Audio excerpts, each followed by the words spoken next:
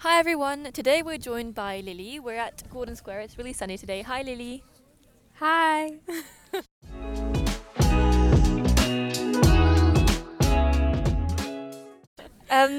So you're a Basque student and you're writing your dissertation about. I'm writing about phototherapy and therapeutic photography done by therapists and artists. So what's phototherapy?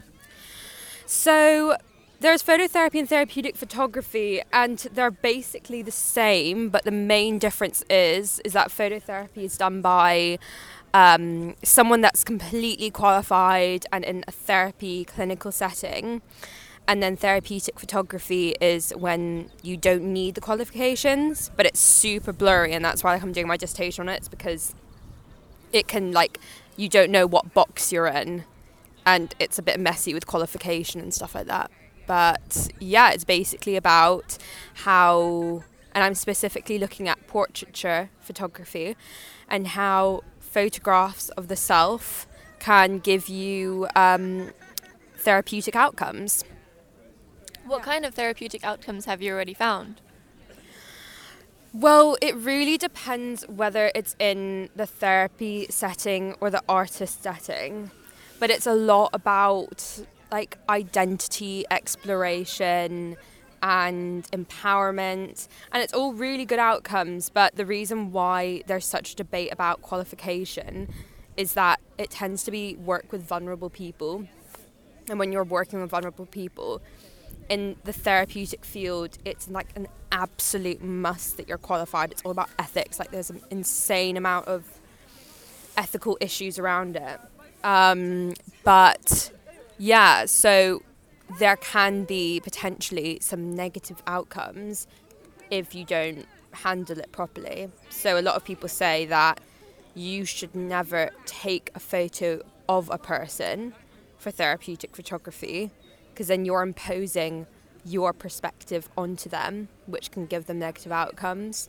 So if you are facilitating therapeutic photography, you want to be teaching people how to take photos of themselves, and you should never point the camera at them yourself. But I mean, I've interviewed a lot of artists that completely disagree with that, and they say that it is their perspective that provides the outcomes. So, yeah. And so how do you go about, or how do therapists or artists go about analyzing these photographies? Is it about making a photograph, or is it about analyzing it afterwards?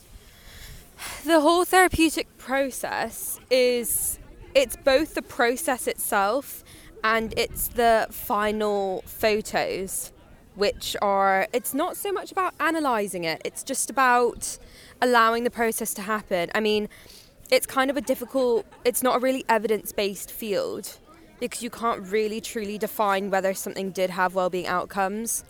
You could say it was empowering, but how do you define empowerment? But yeah, I mean, it's really interesting because, you have the process, which has its own outcomes, like working with other people and being photographed.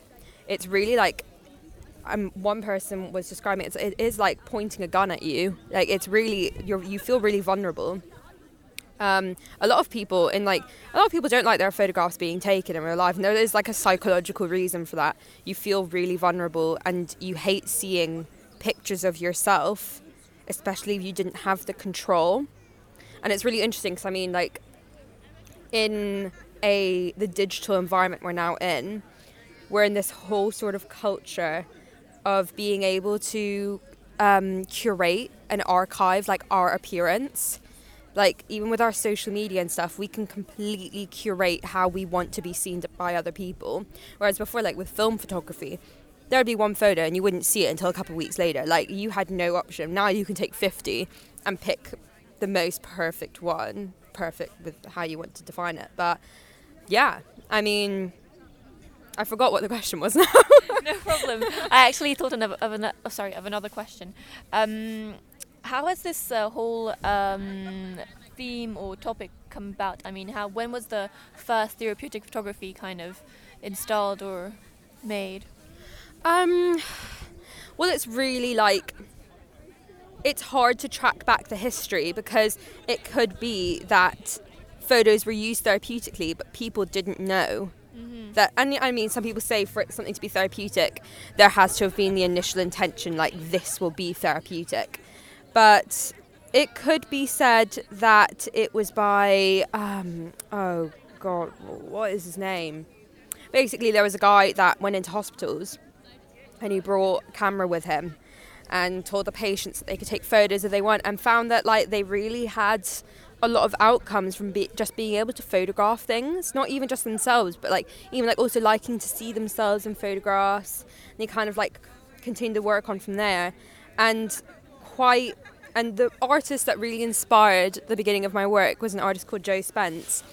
And she was also a cancer activist, because she basically, when she was diagnosed with cancer, she decided to do a photo diary, like before and after her operation, lupusectomy, not a mastectomy, and she felt like a lot of like photographs were a way to claim her body, and she felt a lot of self-therapy from taking photos of herself. And so she was like really well known for that. And then she did some work with another artist called Rosie Martin, where they did collaborative therapeutic photography, where they took photos of each other and took turns like playing roles and trying to be seen. A lot of it's about wanting to be seen, how you feel like you need to be seen. And I think that's where it gets really complicated. And then you think about agency, like who has the agency to know. Like, photos feel really concrete.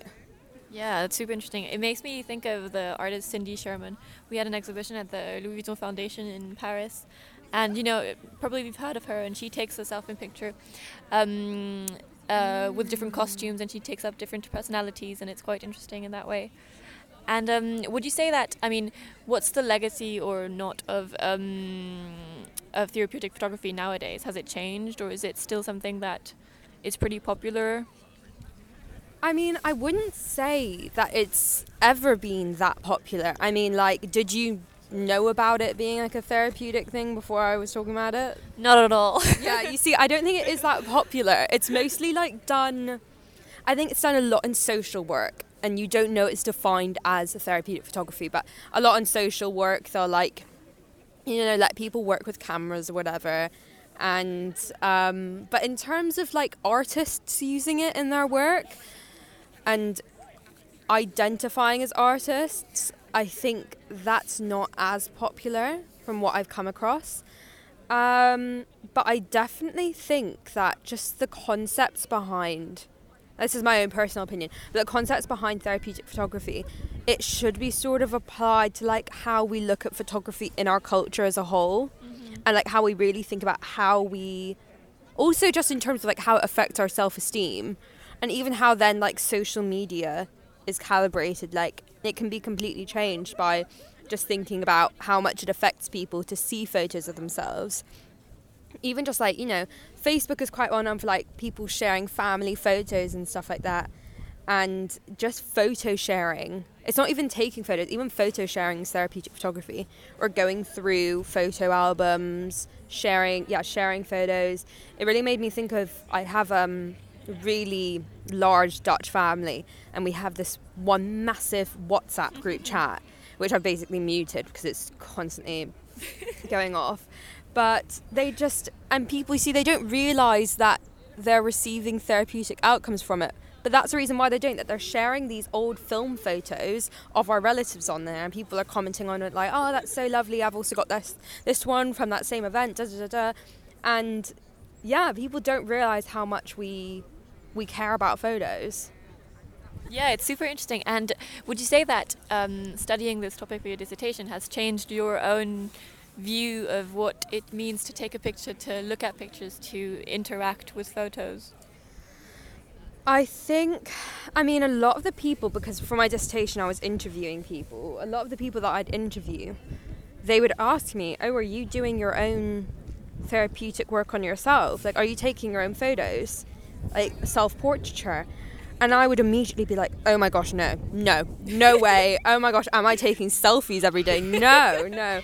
And it's immediately, I feel like, almost like, I feel really vulnerable.